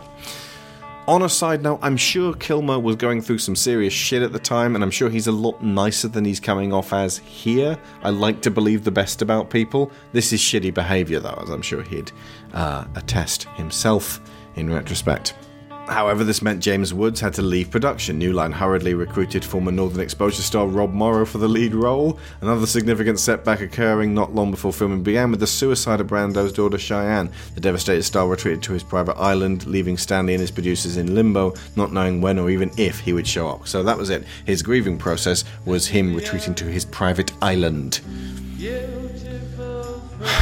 The chosen location for the film was the rainforest outside Cairns in North Queensland, Australia. Tensions between Stanley and New Line had been growing during pre-production, partly because of Stanley's quirky, insular nature and his markedly unwillingness to attend studio meetings. That is fucking death if you're a director. If you won't turn up to meetings, they will fucking fire your ass. But they reached crisis point within the first few days of filming. Stanley's vulnerability to studio pressure was exacerbated by the continuing absence of his main ally, Brando. So Brando's the only reason he's there and he's not here. But the biggest problem proved to be the notorious on-set behaviour of Kilmer, who reportedly arrived on set 2 days late. So what are you filming at this point? Well, they weren't. That was the problem. Because, I mean, at that stage, you've still got the guy from Northern Exposure as your lead. So I'm going to guess not much of anything that Stanley filmed made it into the final version. Kilmer later attributed his obnoxious behaviour to the fact that he was, just as filming began, he learned from a television report he was being sued for divorce by his wife of 7 years, Joanne Whalley. Whatever his reasons, many of the cast and crew have testified to Kilmer's bullying and his consistently hostile and obtrusive manner during the first days of shooting. He would not deliver the dialogue as scripted and repeatedly criticised Stanley's ideas, and what little footage was shot was deemed unusable. The studio mainly seems to have blamed the director for not getting Kilmer under control, but another significant factor was the sudden departure of co-star Rob Morrow on the second day of shooting. Was he eaten by a shark? With the location being pounded by bad weather that had temporarily stopped filming, Morrow found himself unable to bear the tension and hostility on set any longer, so he telephoned New Line chairman Bob Shaye in Hollywood and tearfully begged to be let go. Shaye agreed. After a third day of filming, following emergency consultation with on-set executives, New Line abruptly fired Stanley by fax. Gutless turds. Did they send in that one that the Jits sent Marty? You are terminated! Terminated? No! No, it wasn't my fault, sir. It was Needles. Needles was behind the whole And you thing. cooperated. No, I didn't. It was a sting operation. I was setting them up. Read my No, facts. please, no, I cannot be fired. I'm fired. The beleaguered director reacted angrily, shredding documents in revenge, and then vanishing after being delivered to the airport for the return flight to Hollywood. So, the driver drove him to the airport. He was supposed to get on the plane. Later reports showed he did not get on that plane. Keep that one in mind, folks. The reason for Stan Lee's dismissal were not made clear, and false rumours were spread about his allegedly erratic behaviour, but the main reasons appear to have been his perceived unwillingness to deal with studio executives, and especially his problems in dealing with Kilmer, whose already well-established reputation for being difficult was soon to be enshrined in movie lore, thanks to this film. This is words on the internet ticker here, folks. Stanley had been offered his full fee on contract that he left the production quickly and did not speak about his sacking. So, we'll pay you everything, just fuck off and shush. So his disappearance caused consternation for New Line, who feared he might be trying to sabotage the filming. His removal also predictably sent shockwaves through the cast and crew, outraging female lead Fairuza Balk, who seems to really like him, and she speaks very highly of him in the documentary. She stormed off the set after a heated exchange with the New Line executives, and then had a production assistant drive her all the way from Cairns to Sydney, a distance of some 2,500 kilometres, in a rented limousine. However, by her own account, Balk's agent then warned her in blunt terms that the studio would ruin her and that she would never work in films again if she broke her contract, so she was soon forced to return to the set. Like I said, not a day's filming had taken place between the guy from Northern Exposure leaving and Fairuza Balk leaving. So it's good for the goose, but not for the gander. No, well, this is the thing. For an actress to get a reputation for being difficult to work with... Marilyn Monroe had no problems. Oh, I'm pretty sure she had problems. Oh, yeah. But... Marilyn Monroe had loads of problems. She's the venerated. That proves the rule. Yeah. We know how many women's careers were abruptly arrested, shall we say, purely because they refused to give somebody a blowjob. Yeah. If you don't do this, I'll get Roman Polanski. And yet, Val Kilmer gets to get away with whatever he got away with, and all he gets is a bad reputation, but he still keeps getting hired. He don't give a damn about a bad reputation. So it would appear. Also, I suppose he's not really being hired for much anymore. So. With the budget now approaching $70 million, bearing in mind it was originally slated to be $8 million. New Line are shit at this, aren't they? They really are shit at this. Just get yourself a budget sheet and stick to it, guys. How difficult is that? They don't understand what sunk costs are. As in, sometimes if you throw $8 million in, but you're looking at 62 more million, you just go, you know what? Let's just write that $8 million off. Done. We're done. Guys. We are fucking done. We'll claim back as much as we can on insurance. That was the honor of Dr. Moreau, everyone. They had an out. Do you know what? They could have said to Fairuza Balk, okay, you walk. We'll be really cross with you. A little bit. But we'll speak highly of you in meetings. But we'll use the insurance on the basis that you ran off. We couldn't possibly make this film without you. Nah, they throw her under the bus. You know Bob Shea and company. With the budget now approaching $70 million and a potential disaster looming. Potential? When does it become a disaster? New Line brought in veteran director, and here's number 2, folks, John Frankenheimer, director of The Manchurian Candidate, and after this, Ronin and Reindeer Games. He came on board in part... Now immortalised, by the way, because of Avengers. Your move, Reindeer Games. He came on board in part because, virtually every... I don't think he was referencing the film. It was to do with they wouldn't let Paul Rudolph join in any Reindeer Games. Ben Affleck doesn't have antlers in that film. Does he not? No, he's just a bank robber. I feel like he should. Well, he would have made it a better film, John Frankenheimer. R.I.P.D. John Frankenheimer. He came on board in part because, like virtually every member of the cast and crew, he wanted the opportunity to work with the legendary Brando. Why? Why do you want to work with this guy? What he's legendary for? Why would you want to be a part of that? I was thinking I could play this whole thing like a hula hoop. Do you know what's the saddest thing? Brando died a few years ago, 2005. He will never get to play Donald Trump. And it feels like that's the role of a lifetime for him. The concept of global warming was created by and for the Chinese. Brando as Trump, folks. Could have happened. But he also used the studio's desperation to his advantage, successfully demanding a hefty fee and a 3-picture deal in exchange for his services. a hefty ransom? See, that's the thing. He's like, oh, you really want it, huh? Did you call Roman Polanski? Oh, we didn't want to do it. Not allowed to leave France, apparently. Okay, well, I might do it. As long as you can give me a 3-picture deal. No, not a Nightmare on Elm Street film. And a big pile of money. Once again, Marlon Brando died in 2004, 8 years after this film, at the age of 80. The Score was his last actual film, and that had De Niro in it, and Edward Norton. Before that, he was in a film called Free Money. I deserve free money! And Dr. Moreau was like one of his last films, actually. 1, 2, 3, 4, fourth to last. Before that, he was in Don Juan DeMarco, Divine Rapture, The Freshman, A Dry White Season, The Formula, Apocalypse Now in 79, Superman, he was Jor-El, Last Tango in Paris. Did you see what that said? Widely considers the greatest movie actor of all time. Anyway, Frankenheimer secured a 3-picture deal in exchange for his services. Well known as one of the last of the old-style Hollywood directors, Frankenheimer's gruff directorial approach was radically different from Stanley's. He was a shouty bastard who had a go at everyone. That's different from Stanley's. Gruff directorial. So if you imagine Stanley was sort of like meekly shuffling around the island, saying like, could we maybe do some filming? Frankenheimer was marching around going, get in the fucking room over there, we're going to do some fucking shooting.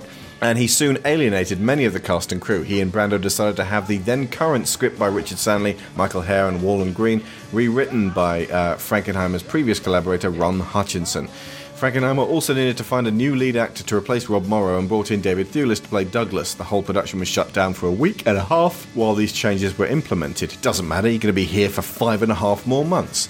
However, once shooting resumed, the problems continued and escalated. Brando routinely spent hours in his air-conditioned trailer where he was supposed to be on camera, while actors and extras sweltered in the tropical heat in full makeup and heavy costumes.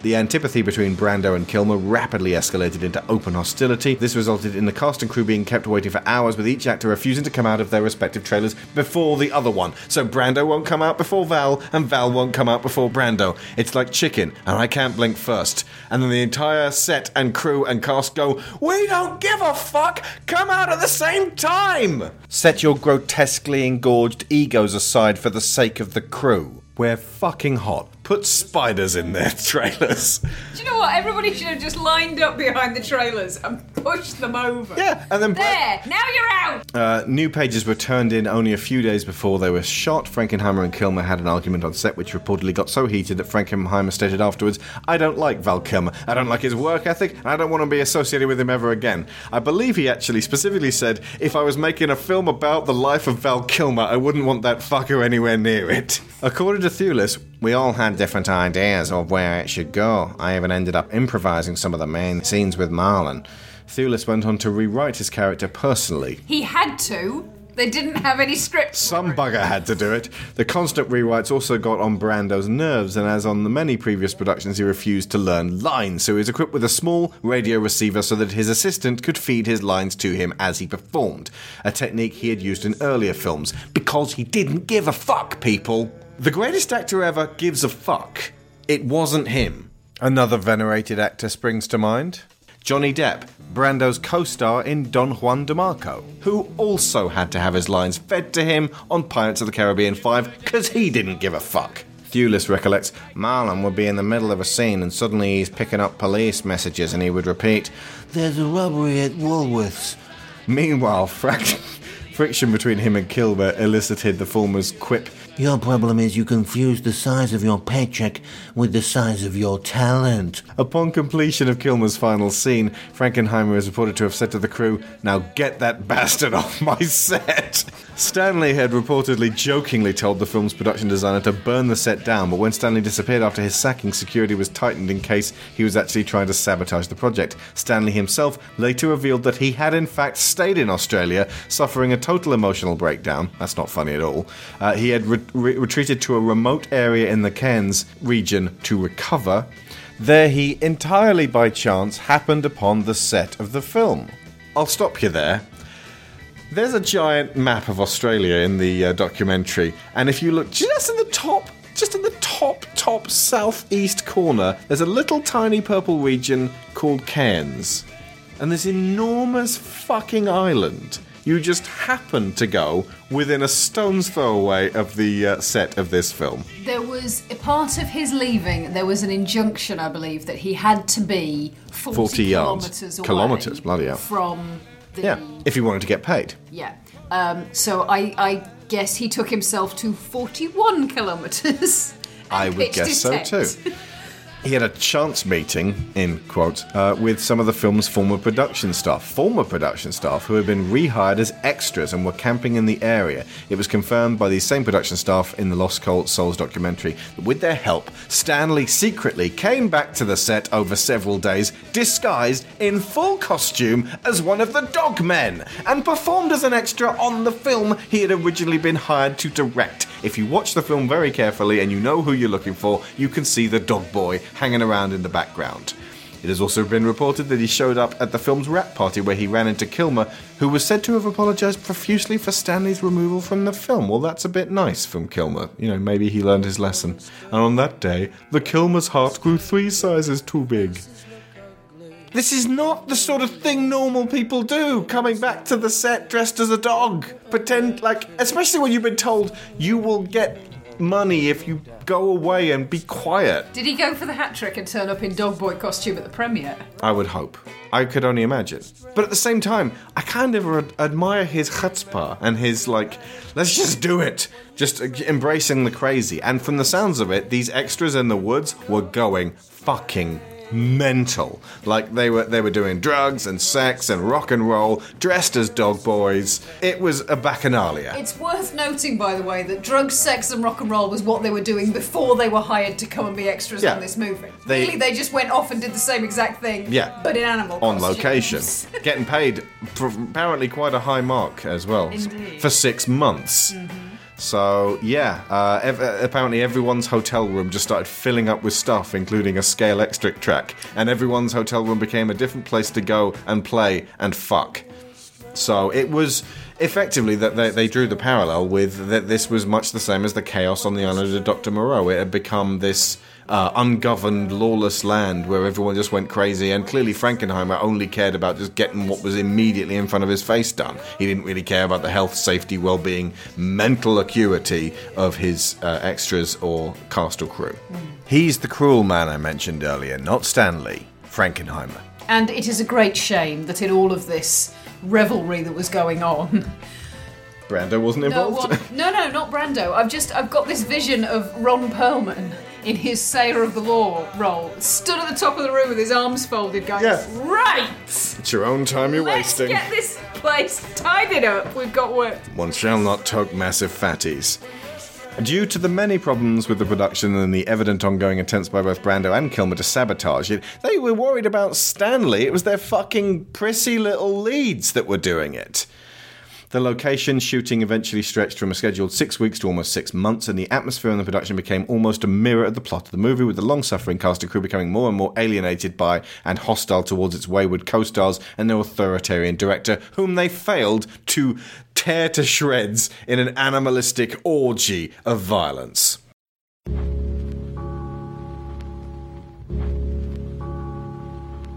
Here's a final thought to leave you with, and hopefully it will hold back some of the defense of Brando and give everyone pause for thought. I've disliked this guy intensely since I saw Last Tango in Paris as a teenager. Let me read you an extract from a Vox article on exactly why.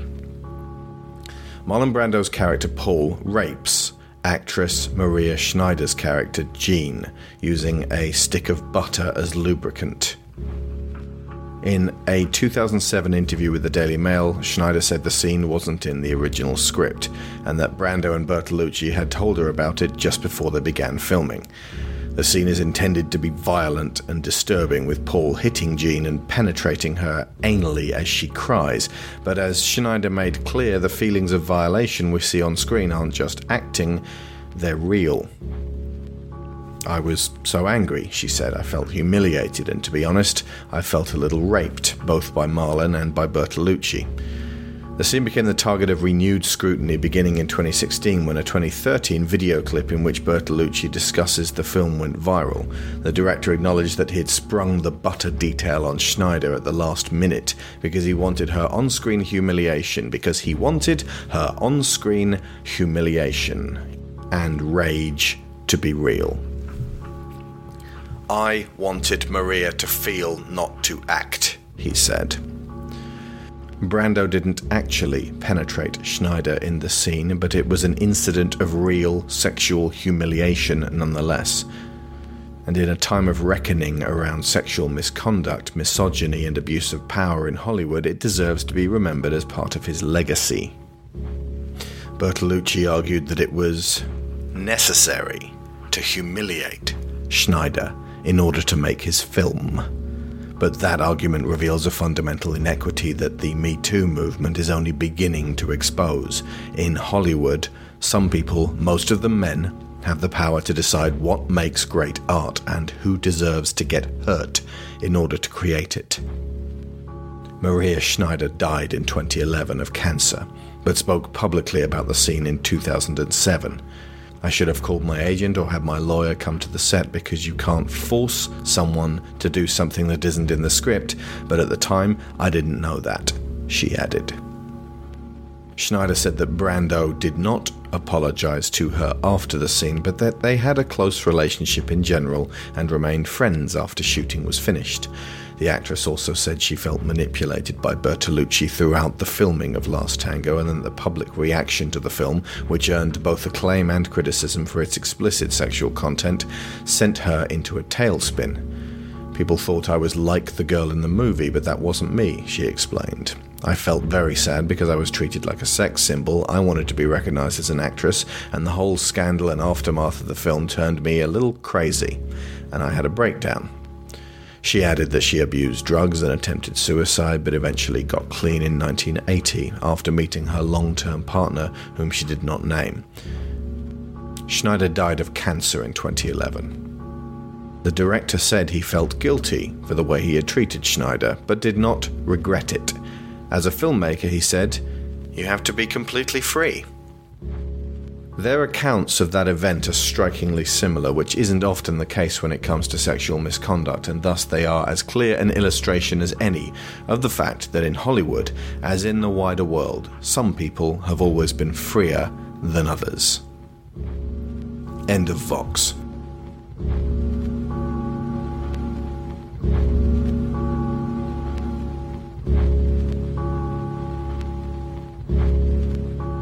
And that's what came off the island of Dr. Moreau in waves for me. The abuse of inequality and a hierarchy that protects those at the top and leaves those lower down horribly vulnerable. Bertolucci was protected his whole life and died last year without ever having to face the music. The child rapist Polanski hides in France to avoid justice, though he did get the Best Director Academy Award for The Pianist. And New Line producer Bob Shaye wanted him to direct Moreau. Brando never really had to account for his part in the Last Tango abuse that went on. His daughter having just committed suicide before Moreau is a genuine tragedy, but nothing excuses hiding in your air-conditioned trailer while the cast and crew cook in the sun for months on end. The same for Kilmer, throwing his petulant hissy fit. Getting divorced does not give you license to place your ego above the health and safety of dozens of exasperated professionals. Frankenheimer behaved tyrannically and can't even claim he got the job done well or even quickly. Poor, inexperienced Richard Stanley found out firsthand how cruel the industry could be, how ready it is to throw creators under the bus in the pretense of saving face. And his ally Fairuza Balk learned that the footing afforded to her standpoint was unequal to that of her relatively unknown male co-star. The history of film is littered with these tyrannical egos that all too often trample on those who have little power and cannot change their situation without throwing away their career. This still happens today, but fortunately there are fewer places to hide. The lights are brighter, and we record and remember this shit behavior.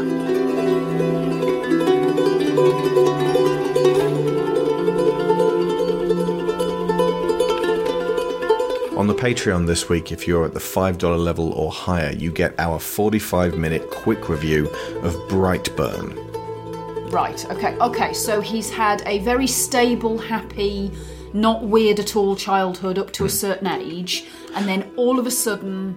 And the thing that changes, he's trying to get the mower started, and then he pulls it really hard and throws the mower half a mile away. Okay. And then he approaches the mower, and it's spinning and spinning and spinning, and then he puts his hand in and clangs the blade, and then looks at his hands and a kind of, I'm incredibly powerful. And after that, he's a dead-eyed psychopath. Right, okay, so he literally goes from being a perfectly normal kid, who presumably has had all the perfectly normal kid scrapes and scratches to indicate that there's nothing weird about him. He hasn't had scrapes and scratches. Halfway through the film, David Denman says he's never bled in his entire life.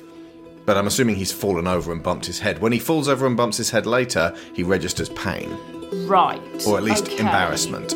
So he's got to age... bear in mind, by the way, this is exactly the same for Bruce Willis in Unbreakable.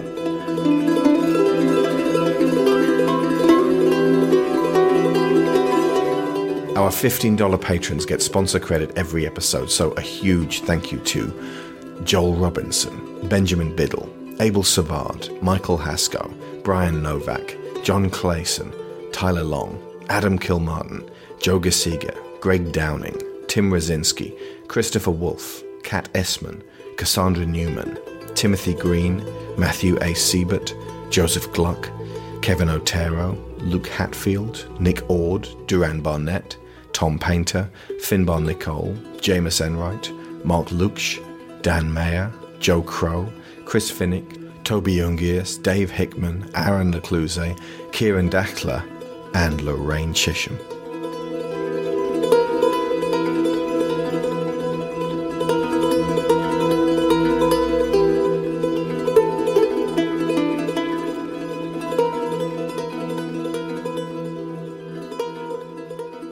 So there were a couple of things that we wanted to finish on. One, you suggested this should have been a graphic novel in the 90s. Well, Richard Stanley did so much... I mean, it's not to my taste, but the artwork that he did when he was in pre-production is really beautiful in its own way. He obviously had some great ideas about how he wanted it to look. It didn't look anything like that in the end. Yeah. And it obviously meant a great deal to him. And if he'd done it as a graphic novel, then he would have had full control over it. It would have cost a fraction of what it ended up costing, and it wouldn't have destroyed him. Yeah. And it would have been the graphic novel, The Island of Dr. Moreau, by Richard Stanley, who's also a movie director who would carry on doing little films. Which eventually, I'm pretty certain somebody would have decided to make into a film. This is all the storyboards already there. This is a recurring thing in Hollywood, though. You'll get a small-time director, an indie director who's done something impressive and is good in one meeting and gets put in a place of far too much power, can't handle it or is shat upon from above, and it practically destroys them. And sometimes it's their fault, sometimes it's other people's faults. It's sad either way, because ultimately if they wouldn't have got there unless they had some level of talent. And it feels like a waste, because a lot of the time they never work again. And in the case of Richard Stanley, he hardly did anything big again. He did very, very small little projects. Yeah. Although it's jury's out on whether that's because the Hollywood system broke him and he didn't want to be involved in it anymore, or the Hollywood system didn't want to be involved with him anymore. Yeah, maybe so. I mean, ultimately, his response should have been, well, you try corralling Marlon Brando, who, by the way, wouldn't show up, and Val Kilmer, who would, but was late, and an arsehole. This also reminded me of a little bit, and is clearly an inspiration for... Do you remember I Am Not an Animal? Episode selection. I said, oh my God, episode selection. Oh, twice. Yes. It's a weirdly animated, cutout thing. It's a British comedy, I believe, made by Baby Cow Productions. That's Steve Coogan's. And I don't know if it got more than one season, but it's a bunch of animals escape from a vivisection lab, and they shack up in a house in the English countryside and try to live like people. It's quirky and it's kind of funny, and it's got some fantastic talent in there, like Simon Pegg and Rebecca Front and Kevin Eldon. And Steve Coogan and Amelia Bullmore and Julia Davis. And it's weird and dark and quirky and funny. And ultimately it's a story about animals trying to be people. And it feels more pure, more innocent, and at the same time more savvy than any version of Dr. Moreau we've seen. The other thing it reminded me of was BioShock. Right, that's what I was thinking of when I said about the very human torsos with just animal heads on them. Yeah, it's like the deformities of the people of Rapture who've tried to make themselves look beautiful but have gone over the top with it, and they're the ones to blame in this case, rather than the animals in this who were effectively taken by a human, twisted and ravaged. They are presided over by this "I'm Andrew Ryan" style overlord, and eventually he is destroyed by his own machinations. Yeah. And he imposes laws on them, which he does not hold himself to. Yeah. And it's a utopia that is based on his ideals, and they crumble in the face of the savagery at the heart of... in this case, these animals are a parallel for men, and you can't make systems work if you're cruel to people. Not over time. Cruelty will work for a while, but eventually you got revolution. And if you are going to make it work, you better have some really good television or some other opiate to keep them fixated, because religion in this case did not work enough for them. No. You have to keep people just content enough. Yeah. The goat priest was not fascinating enough. He didn't frighten them enough. You also had a theory that BoJack Horseman is... it's the modern day version of what if this had actually happened in 1896 and then the animals got off the island and went to LA. Yeah, absolutely. And continued to evolve and breed with humans, and this is what we ended up with.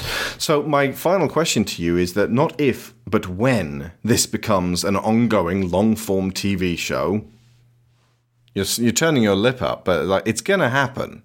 They're gonna do it again. Sooner or later, mankind will come around to the idea that they can make Dr. Moreau better. So what are they gonna do? What's the only way this is gonna work? Well, I initially said that it only really works in a very modern context if you combine it with AI. And you pointed out that they already have. Yeah, Westworld.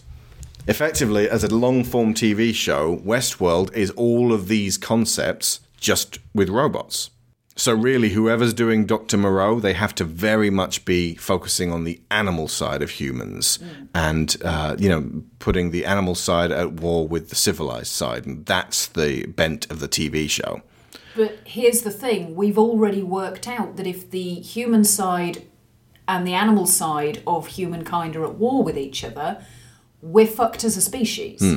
Part of our inability to take care of ourselves at the moment is because we refute that we have an animal side, because we deny that we have physical flesh and bone bodies that need to be looked after, needs and urges that need to be not necessarily wildly indulged, but certainly not squashed under a big religion-shaped stone and ignored, because they will then crack and bad things will happen. And this was the other thing that I meant about you kind of have to set it in the late 1800s, because the further you get past Freud and Jung and any kind of psychological evolution, the more the argument makes no sense anymore. Yeah. Wells didn't have that much of a handle on it back then. I think he'd be frankly surprised. He'd be like, seriously? This is still being talked about? 122 years later? I mean, if you want to. I prefer War of the Worlds myself, but... We're still debating this? But yeah, I think Westworld actually does a pretty good job of exploring that idea of you had something that you thought was lesser than you, and you tried to improve it, and then you got to a point where you went, shit, I've improved it too much. I now can't do the thing with it that I intended to do in the first place. Or at least I can, but it'll bite me. Yeah. I can see it being a proper thing. I can definitely see it if it's on HBO being about animal sex. Like the idea of like, do you want to fuck a gorilla? This is the show where you could imagine fucking a gorilla. Bruno Mars would be well up for that. He can also provide a soundtrack because, by the way, you're going to need a killer soundtrack if you want to go up against Westworld, because that has one of the best soundtracks of any TV show. So I'm trying to work out what piece of music we should end on. I'm thinking More Human Than Human by White Zombie. Okay. Hungry Like the Wolf. Yes, also works. I'm a Real Wild Child. Yes, I was thinking of that one. And I want, and I need. Animal by Def Leppard. Def Leppard, maybe? The leopard in this one wasn't deaf, so yeah. I might just finish on the Dr. Evil and Mini-Me version of just the two of us. And that would be the island of Dr. Moreau. I hope we never have to come back to this territory again, but I've had great fun going over the wreckage of the island and saying, what happened? What happened here? We may never know. Yes. Well, we know now. And like I said, to get hold of this one, you're going to have to go digging. You're going to have to look. It's going to require eBay. You might have to pay quite a bit. Convince CEX to send you the right thing. And if you've got Amazon Prime, you can watch the documentary. So at least you get that side of things. So I've been Alex Shaw. I've been Sharon Shaw. And School's out.